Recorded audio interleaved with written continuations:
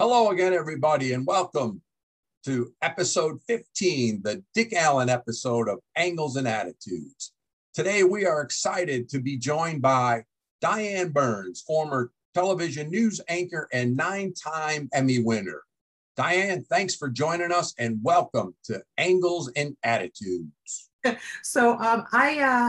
from Cleveland originally, and I worked at a newspaper to pay my way through college. Worked a bunch of jobs, but one of them was in newspaper. And I stayed at the Cleveland Plain Dealer for a few years. And then I switched to television, but I didn't really get television. So I moved to New York, went to graduate school at Columbia, and learned all about how to write for television, how to produce television. And then I hung around this one TV station there, WPIX, on weekends. And I still didn't get it. You know, it's just different. For me, I have to see what's going on. So I hung around, and I practiced writing, and they looked at my writing, and they hired me right after I graduated. So I got right into television, and you know, it was a small newsroom. I worked for the local station there and the network there. And then one day there were no reporters in the newsroom, and there was a breaker, and it was the middle of the day. And they said, well, who should we send? And they said, well, how about her? She used to be a print reporter. Oh, wow. I know, right? And so I was like, okay. And to this day, I cannot tell you what the story was, because you know how you sort of go in that thing? I was just in that fog where all instinct, and I did the story.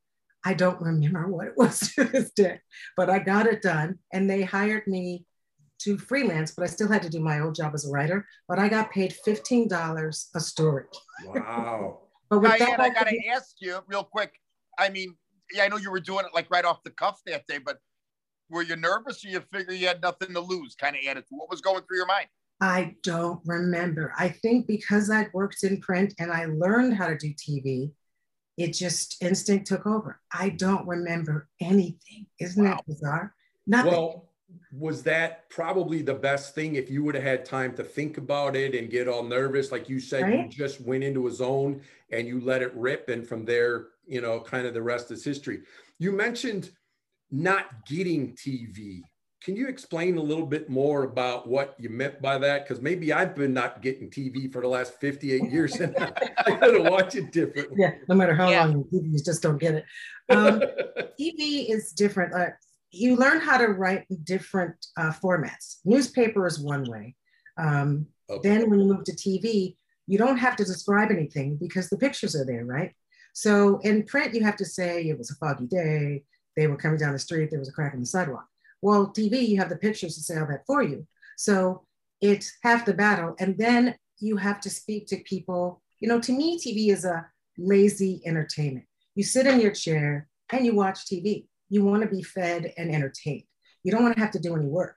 In newspaper, you have to read, you have to go back and, you know, decipher what you read or something like that, maybe read a couple times.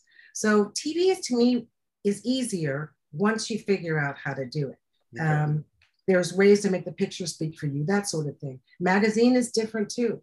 But TV, and now I'm doing, and we'll go back to this later, but now I learned how to write different for what I'm doing now. If you follow those kind of rules, you can be successful, but you can't be a newspaper writer and write for television and vice versa. You were always great at the writing part though, right? You were always a great writer. I'm a good writer. Thank you very much. But I think it's because of my background in print. They teach you how to write. They teach you how to ask questions, and you can put the story together. In TV, sometimes people think you can just roll up and, you know, just do it. But there's an art to it, and some people are better at it than others. Well, that's why you hear, well, first of all, young kids don't read because that you have to be involved as a form of entertainment there. You know, I had you had talked about in prior conversation about your back injury and stuff.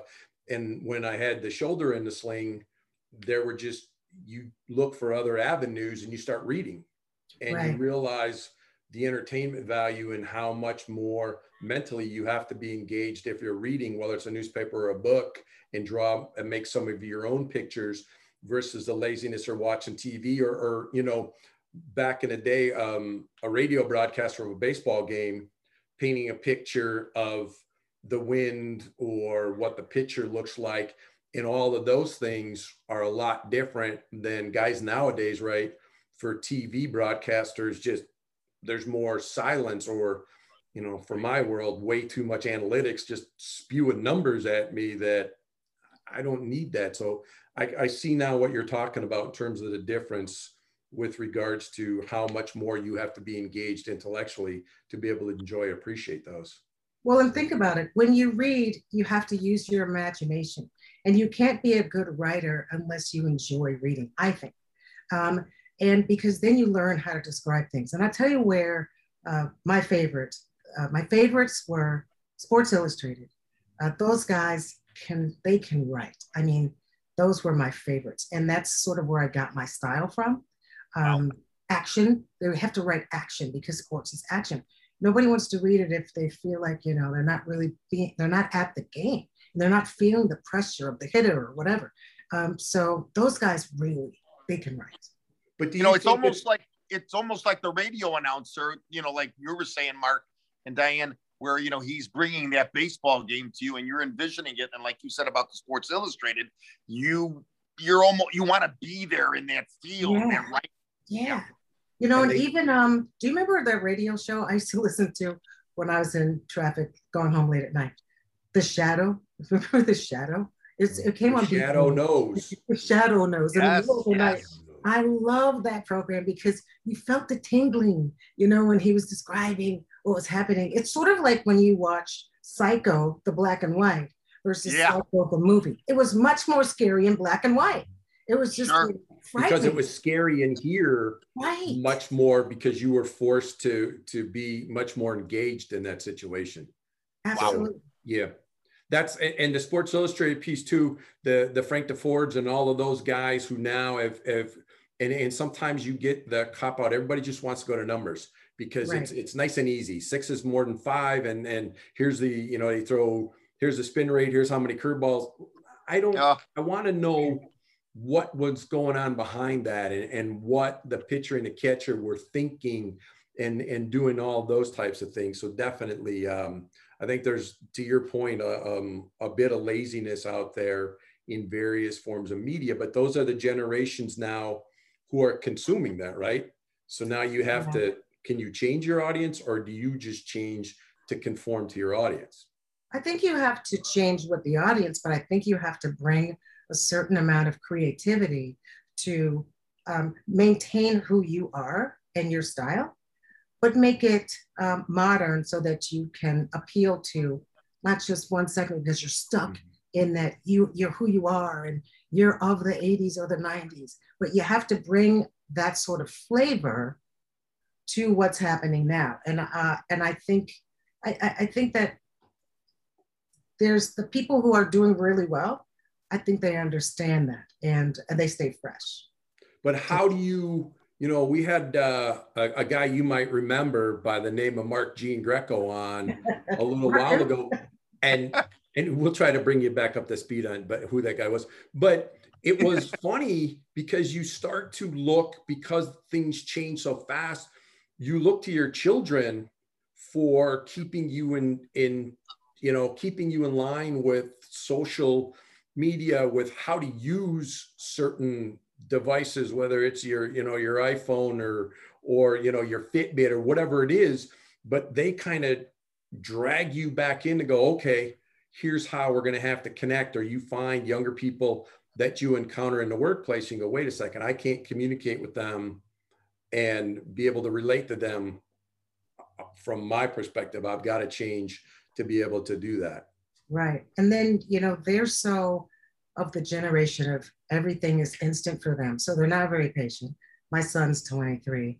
And so I have to grab something that he likes just to keep his attention to show me how to do stuff. And sometimes at first he would go, move, because I just, you're like, what are you talking about? But they're wired that way. That's how they grew up.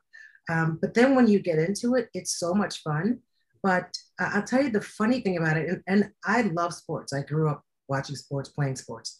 And the funniest thing to me now is, well, to me anyway, there weren't that many unbelievable guys and unbelievable women in every sport.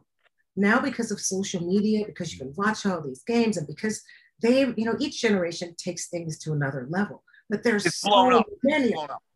There's so many of them. I'm like, who is that? It's amazing. So it's really fun to be able to be exposed to all that and learn everything that's out there. And I just wish that in our day we had social media, because we'd have gone wild. Well, maybe, question for you, Diane. 1985 here now. You're in Chicago and it's ABC time. What goes through your mind here? You're, you know, coming to this city. Now you're gonna come on this network. Take us through that. I mean, just take us through the beginnings and through the ABC years to start here in Chicago.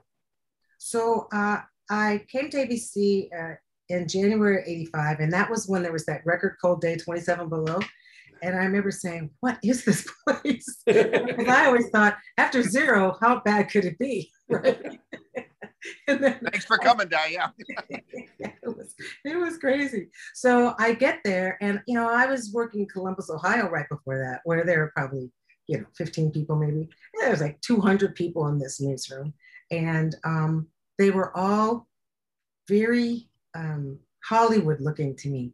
Very, you know, everybody was beautiful. They dressed really well. They were fun, and so I was nervous, because here I was from Columbus, Ohio. And then I remember someone asked me, do you think you can work in this town, little lady, or something like that? And I was like, what? That's Chicago. Yeah. That's Chicago. So I want to say it was like my first or second day. And they said, okay, well, enough of orientation, get out there. So I got sent on a story. And just like when I did my first story, I do remember it was a fire, but I don't remember much after that. But they were shocked that I could do it. And so when I came back, they said, wow. I'm thinking to myself, it's just a fire. I'm not going to win like Peabody or something, but they were shocked that I could do it, because I'd only been in television really for a year. So it was, you know, working there, I will say was, you know, it was trial by fire. They just throw you in there and you either sink or swim. And I was lucky enough to be able to watch everything in real time and figure out what was going on. Oh, because also they don't tell you anything. You just like have to go, oh, wait, you know, and then you have to just jump in and figure it out. Well, was there, to that end, I know, you know, you go to different parts of the country and people recognize right away Chicago. Well, they talk real fast, they this, that, or the other thing, and you pick that up. And I'm sure that was real quick coming out of Columbus.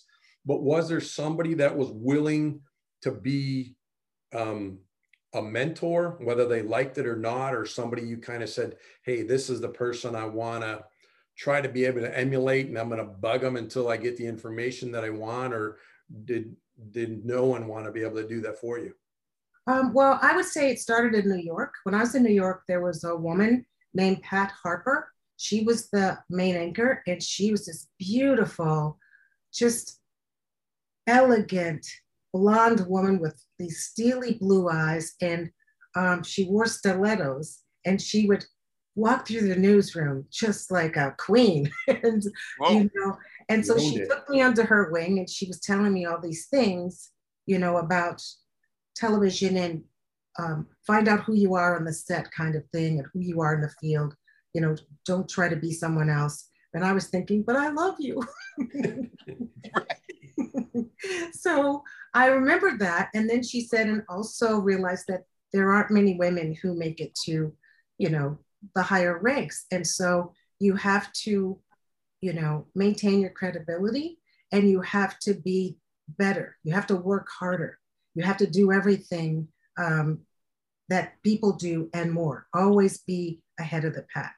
And I'll tell you what's interesting about that. Now, I worked with Mark Giangreco, whoever he is. I worked with him at the Bulls games, I want to say, the Cubs, but I know who I am. I'm not a stats person. I love sports, but I don't try to be ESPN with those guys.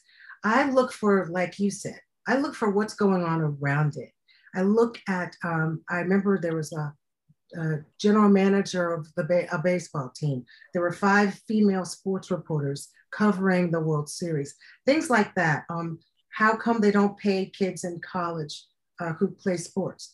Issues more than this guy had, 5 rebounds. And this is what's probably bad about me is I could have been at the Super Bowl last year, couldn't tell you what the score was.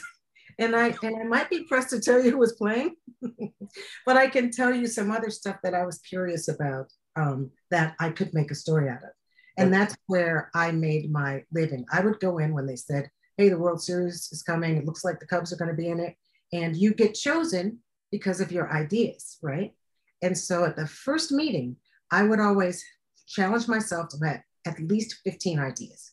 And I'd already started working on the interviews. So I was going, it was a cinch. There's no way you could beat me with ideas for stories.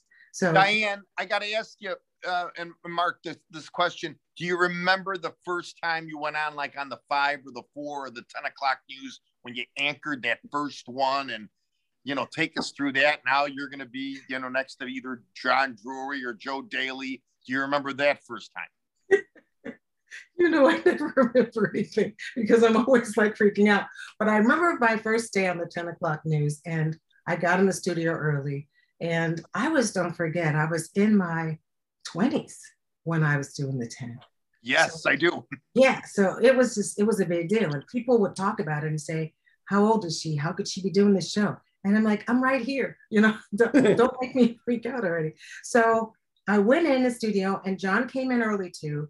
And he said, I just wanted to come in and sit with you so that you feel comfortable. And so he was talking about the importance of just being who I am and not worrying about making mistakes because, and then the other guys had come in too. And Jerry was great. And they said, if you make a mistake, realize we're going to laugh at you.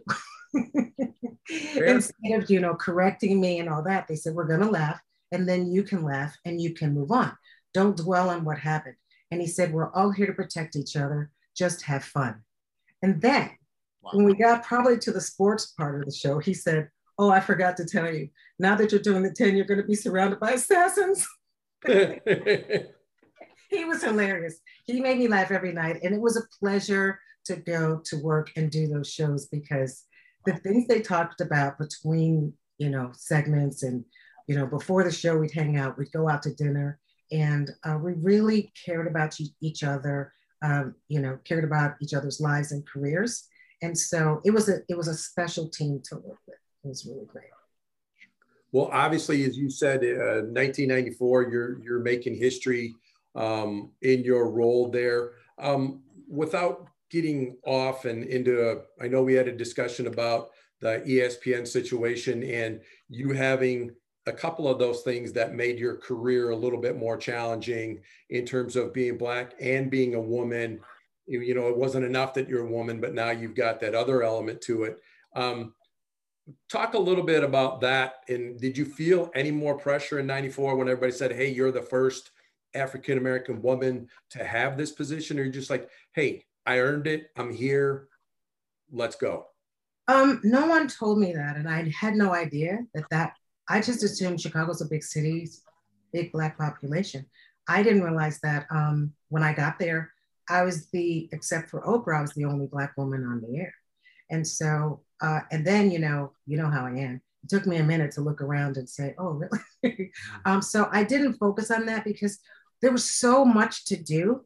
And I was just busy that I didn't focus on the, historic aspect, which, wouldn't have made any difference in, I wouldn't have felt any more pressure because I know what my responsibilities are as a woman, as a Black woman, as a regular woman, as a reporter, as a whatever. I didn't really differentiate between any of them. I had some challenges. I'm gonna be honest about that were in a word for me being in my 20s and having lived in New York and all these places and, just where I went to school and grew up, I was pretty devastated by some of the things that were said to me. And so at one point I remember sitting at my desk and thinking that I wanted to leave. And then someone I didn't know walked by my door and said quietly, "Don't let them kill your spirit." And it changed my whole life. And I thought, yeah, why should I leave? Because they're being mean to me. Why should I leave? I've worked my whole career for this.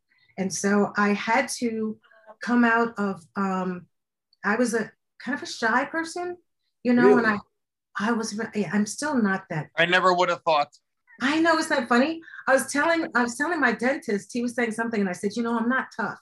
And he goes, "You're not tough?" And I'm like, "No, I'm not." And I said, I speak for a living, and I go up to people and have conversations with people because I want to know their story. But I'm not the, it's all about me when I walk in the room kind of person. I'm okay being over here talking to a couple people. So it was difficult for me to stand up at first until one day someone said something to me, and it was so offensive that it made me talk back. And I had to stand up for myself, and I had to say, I'm not going to have this anymore. And it took a minute, but I'll tell you this, well, that was pretty raw. When I got promoted to the 10, I was told I was promoted to the 10, but they weren't going to announce that it was me. And I said, okay. And then one of the managers came in and told me that they needed 2 weeks because they needed to figure out whether people would accept a Black woman being on the news at 10 o'clock. And so, I mean, that hurt my feelings because I'm thinking, this is the biggest promotion of my career. And now I'm not saying anything because I'm Black. So that was hurtful. And it was tough. I mean, it was tough at 7.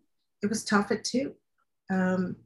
It's a tough business. And it's tough to me. It's what's wrong with our business because I think it's so personal. And people in our business take swipes at people, sometimes unnecessarily, based on maybe jealousy or what grudges. I have no idea. But to me, the personal swipes turn people who are viewers against the media. And that's why that fake news caught on, because you just give people the facts and they can figure it out. But all the opinions and then taking people down and making personal remarks about things, happy that people are falling down, happy that people are out. And then, you know, one of the Colin Kaepernick, I remember when Michael Vick went through the whole thing, I was mad at him about the dog thing. But, you know, people in the media said he should never work again. He should be punished, but that's not up to the media to say that and start a campaign about that. If people want to protest, they protest. Colin Kaepernick, some of the you know, anchors and sports guys, it was personal. I don't care how you feel. Just let me know why he did it and let him speak for himself. And then I can think for myself what that means for me. I don't need to know what you think to tell me how to feel. I don't think it's fair. But that explains a lot in terms of your success, that ego about a reporter or somebody sitting behind an anchor desk puts themselves ahead of whatever the story is, whoever they're talking to. I'll be the first one to admit this has been an amazing experience for John and I, just to finally tell yourself, hey, people aren't tuning in to listen to John and Mark. So you need to ask and I know you are, but I thank you for that. But, you know, they're there for whomever else, and you need to provide the ability to let that other person, that guest, those group of people express who they are and tell you their story. And that's what I think we miss. I think there's a lot of those people, to your point right now, that want to judge, you know, again, without getting off the rails, right? Stephen A. Smith now talked about the fact that Shohei Ohtani would be even a bigger star if he spoke English. And on some level, he's right. Because, wow. but you're like, if he could speak English and it didn't have to go through a translator, there would be something else. Now, Stephen A's problem is everything is 3 times larger than life. So he couldn't just expect to slide that in and go, it's Stephen A. Smith. No one will know what I said. And now, but again, it's canceled off. Stephen A. Smith, no, I shouldn't want to listen to him ever again. Maybe you need to rethink Stephen A. Okay, I can believe what I want to believe, but I've got to rein it in a little bit. Sorry. And we move on. And it's not the end of Stephen A. Smith. And that's where I think, to your point again, is people want to make themselves feel better about themselves by looking and trying to downgrade or just exactly degrade somebody else. I totally agree. Diana, not to change it a little bit here. You had some great stories that you did that still are in my mind, fresh in my mind. One of the ones that touched me was when you did the war towards Somalia episode. Oh, wow. And then the interview with Mandela after he had been in prison still stays with me. And there was one that I think a lot of people forgot about. I think you were in Glenview, the suburb just north of me and Mark. Yeah, I used to live in Glenview, right. Yeah, you were outside of a mobile home with the bombing. I mean, your resume is just incredible. And then how you depicted all this, what we were saying about, the Kaepernick and everything else, and Michael Vick. I mean, is there one thing or a couple things that, in your career, because the resume is unbelievable. Thank you. What stands out? I mean, like I said, I can remember so much of your career. There are a few things that stand out. It's funny that you mentioned that. I try to walk in other people's shoes based on, I try to say, how would I feel if this happened to me? So one day I was at the Bulls game and Jerry Krause walked in and people were just booing and booing. And he kept walking. I'm watching him and I'm thinking, I'm not sure how I would feel if that happened to me. So I called him up one day and I said, hey, Jerry, I said, do you mind if I came and did an interview with you? I just want to talk to you about you, and I tell people what I'm coming for. I don't ambush people either. And so I said, I want to talk to you about your experience at the stadium. I mean, I want to talk about how that feels. And of course he could have said no, but he said, sure, come over. So I went to his house and he and his wife were sitting there. And in TV, they always promote the story that you will have. And they said, oh, good, we're going to put this on tomorrow. But I'd been really sick for a couple of days, like really sick. And so the guy drives me over there. I'm in the back of the car going, oh, God, I'm not going to make it. And so we get there and they're sitting on the couch and, everything was whatever. We were talking pleasantries. And then I said, and I asked him the question. And you never know what you're going to get. But I was shocked. He started welling up and his wife was crying. He was crying. And I thought, I knew it had to be painful, but I was surprised that he actually cried. And that was one of the stories I just remember. And then in the paper, it said that I put an unpopular person on TV that I had guts. I'm like, no, he had guts for being able to show his emotion like that on TV. What were a couple of other ones? So I'm at the car dealership one day and, I like yap, as you know, and about nothing. And so these guys are talking. That's what we're here for, believe me. I could talk to the two of you all day. We got to get to the sports parenting thing too. And so he's talking and all of a sudden he said, yeah, I'm going, I think he said he's going to go ship Phil Jackson's car to California. And I'm like, oh yeah. And then I said, what's he got a place out there or something? They said, yeah, he's buying a place there. And I said, wow. I said, that's a place to that kind of schedule, one night for the weekend or something. And then he says, no, he's moving. And I'm like, wait, what? And I said, like moving? And he said, yeah. And then of course, I go like this, bye. And I ran out. And Phil Jackson is really cool because if you just ask Phil a question, he'll answer it. And I'm like, are you leaving? And that's when he was going to the Lakers. Mm-hmm. So, I think some of my best stories have been standing in line at the grocery store, sitting in the car dealership, just talking to people because you always have something in common if you talk to somebody long enough. you have something in common. And everybody has a story to tell, in my view. It's just getting them to tell it. And if they do tell their story, they think that they're in that alone, and you're never the only person that something happened to. So it's great to be able to tell people's stories and have other people find that in common and also find a solution. So that's a key to what you did, in the sense that you made people feel like you cared about them, because you did. And a lot of times you can't fake that. And they're like, okay, I want to open up, because the fact that you ask and you feel it important enough to ask, I'll be glad to share. So, hey, you know, we would be remiss if we didn't talk about your extensive Hollywood career. Yes. You know, it's funny. You know, Richie. We got to get the stuff on Richard Gere, Mark. Yeah. I want to know about when you're working with Samuel L. Jackson, and my big one was my favorite was The Boss with Kelsey Grammer. Oh yeah, with Kelsey Grammer on Stars. So mine's Richie Rich. Richie Rich. I know that's still on, you know. Yeah. Look, Macaulay Culkin, yeah. The funny thing about it is the only people I met, we never met anybody in Richie Rich because we were just in the studio. They came over after we did the show at like 11:30 at night, and they did our little parts. And then those are the people I saw. When we did Primal Fear, I never met anybody until many years later. I met Richard Gere, who's really cool. And then Kelsey Grammer, since I was there all the time, I had the nerve to walk up and talk to him.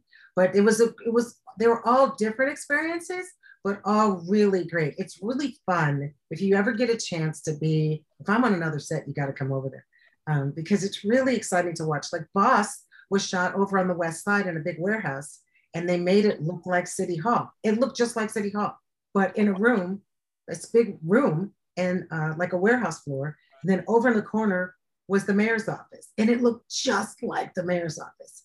So it was amazing how they can recreate those things and shoot the whole thing in a warehouse. May I ask you, Diane, how were you approached for these movies? Because of your boring personality or what? Yes. Yeah, who did you talk to in line at the grocery store?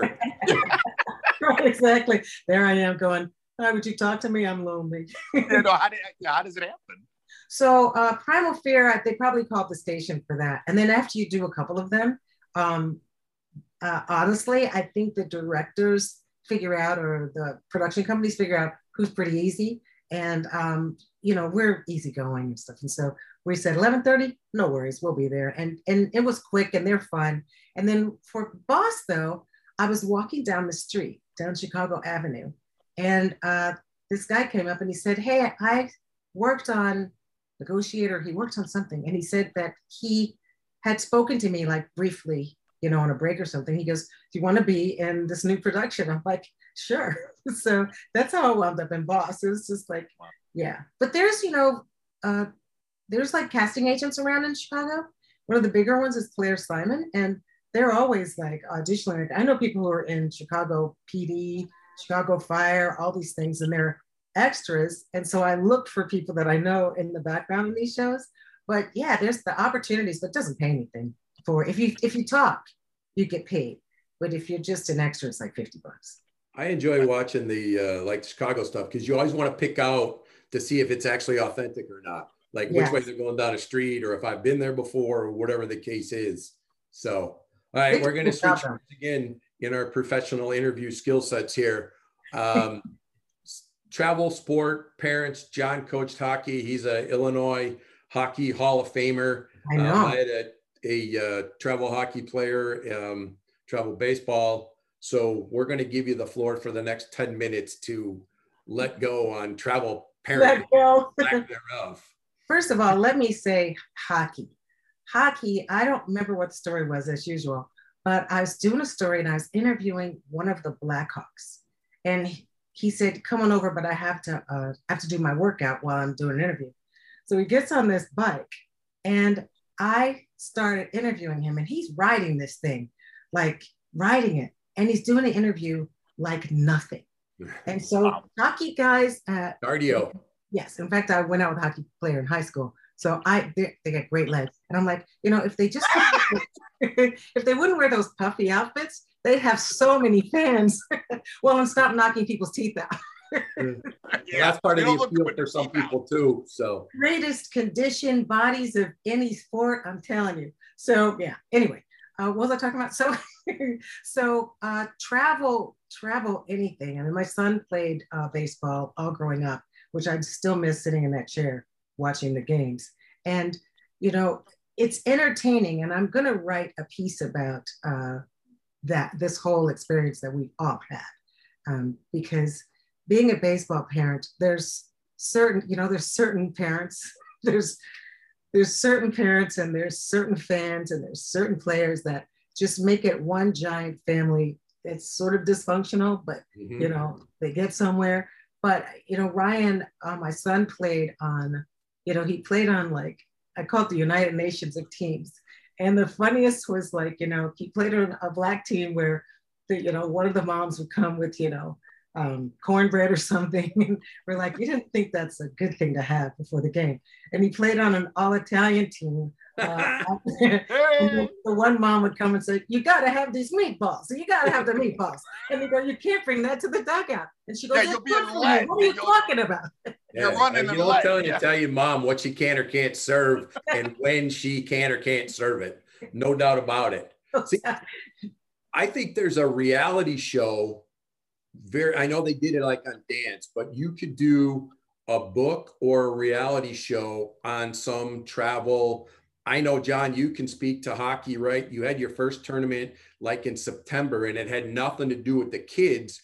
It was packing the parents up to figure out which parents weren't going to get along. Brought the best. It was that feel-out tournament. Yeah. Things, so yeah. And the parents are. One second. I'm sorry. Hold on 1 second. Mm-hmm. I'm sorry. I don't know if I'm having a. No way!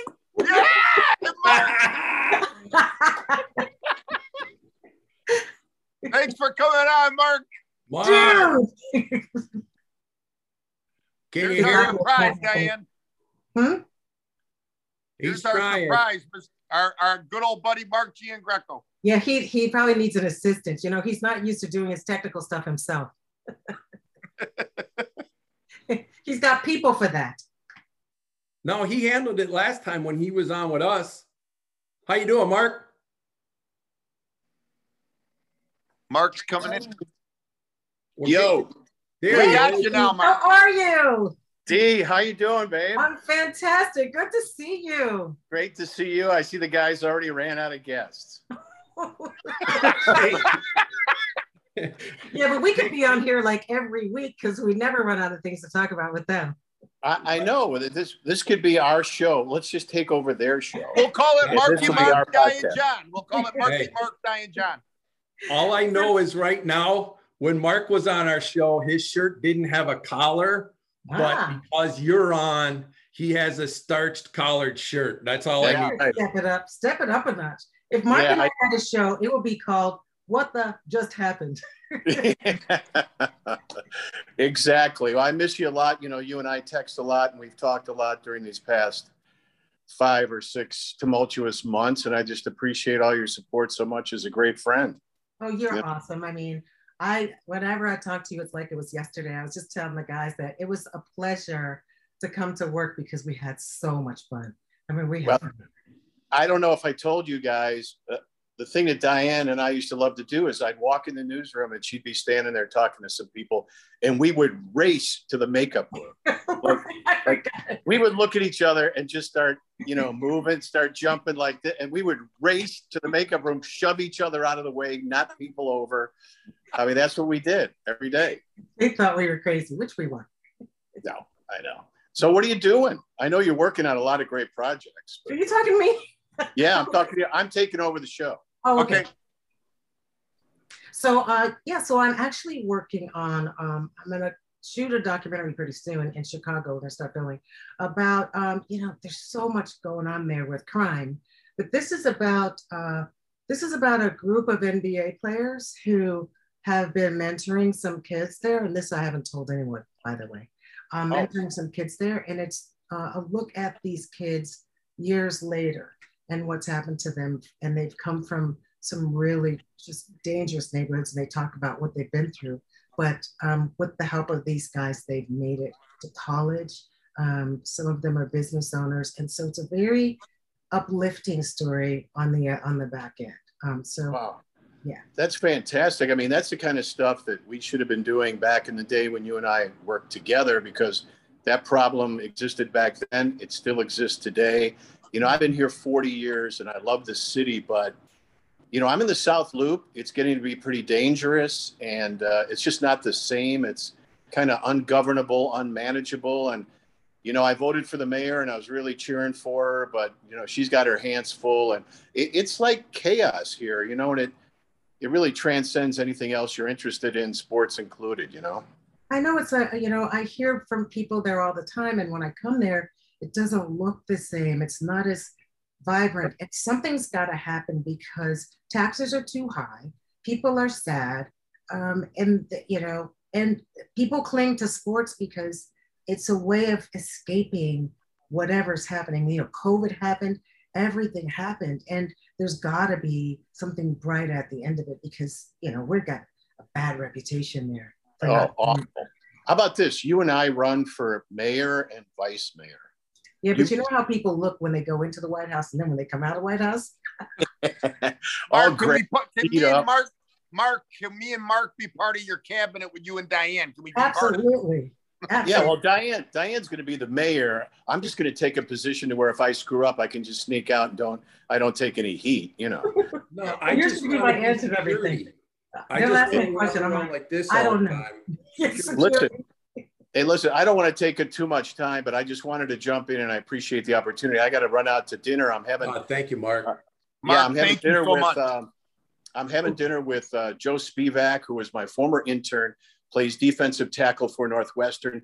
He's bringing their new starting quarterback, Andrew Marty. We're going to Chicago Cut with Joe's dad, so I'm really excited about that.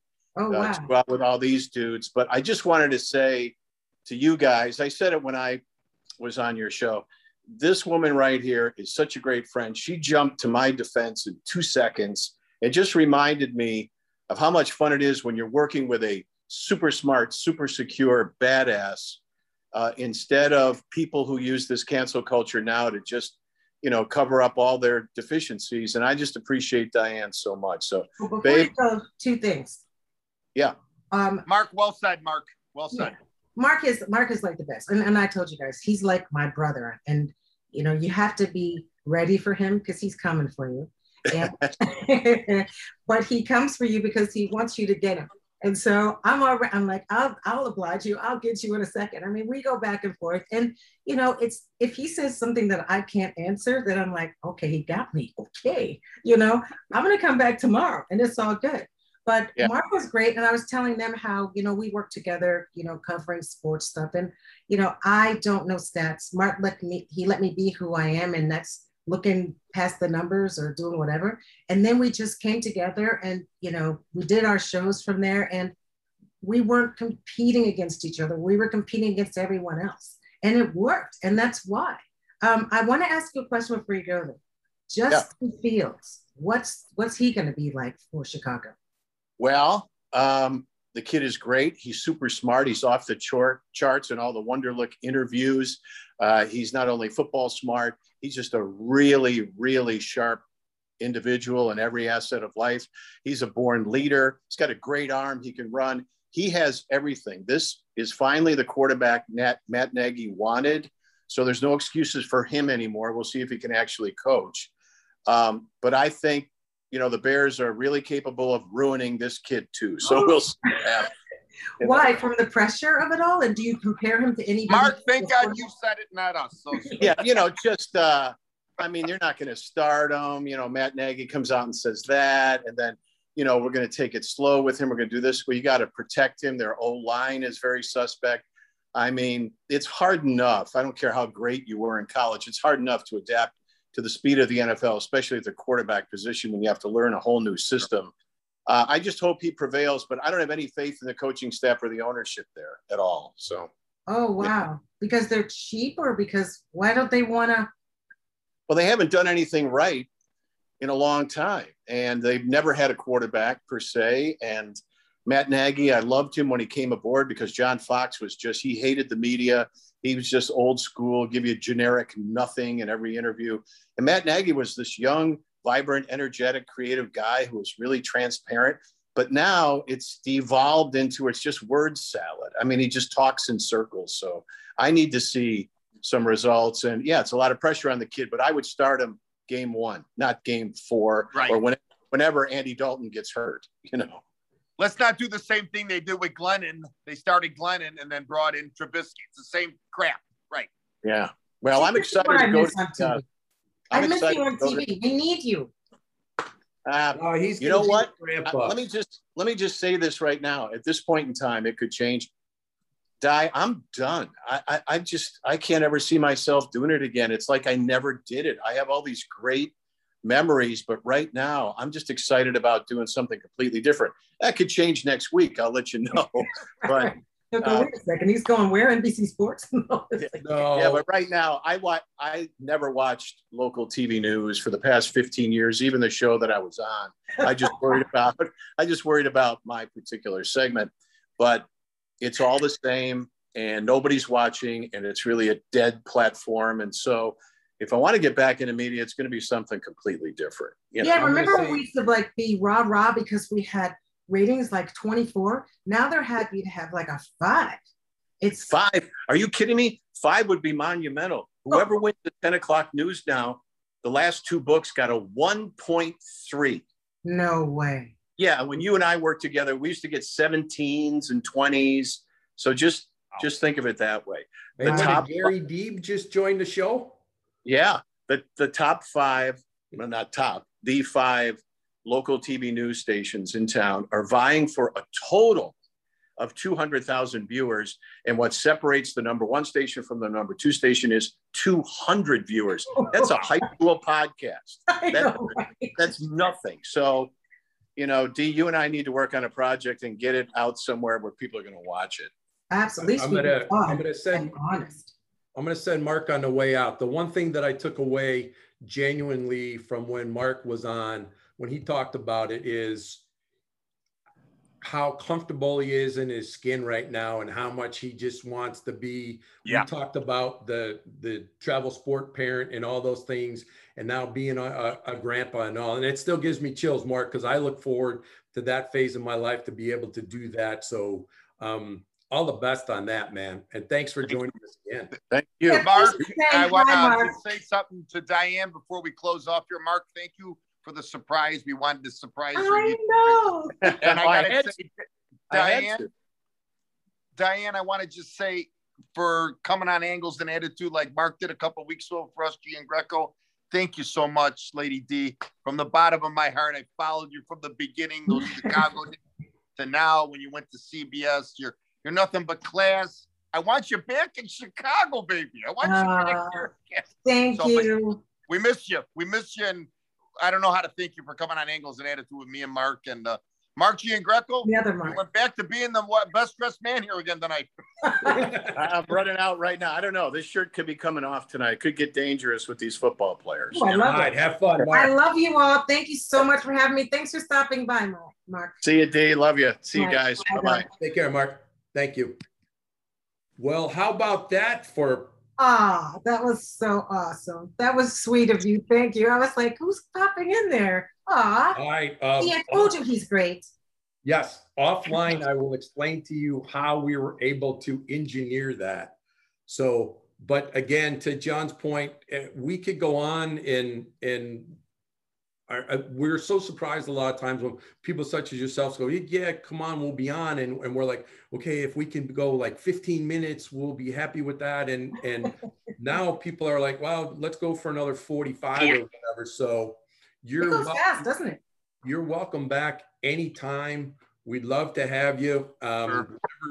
You know, if you're selling something or you want to come back and talk about the documentary, or we can deliver meatballs to when you're filming the documentary.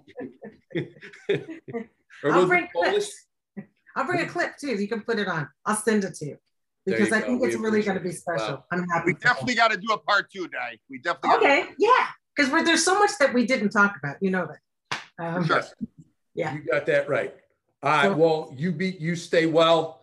Try to stay out of the humidity in California, and we will talk soon. Thank you. Bye. Thank you. Bye-bye. Bye, honey.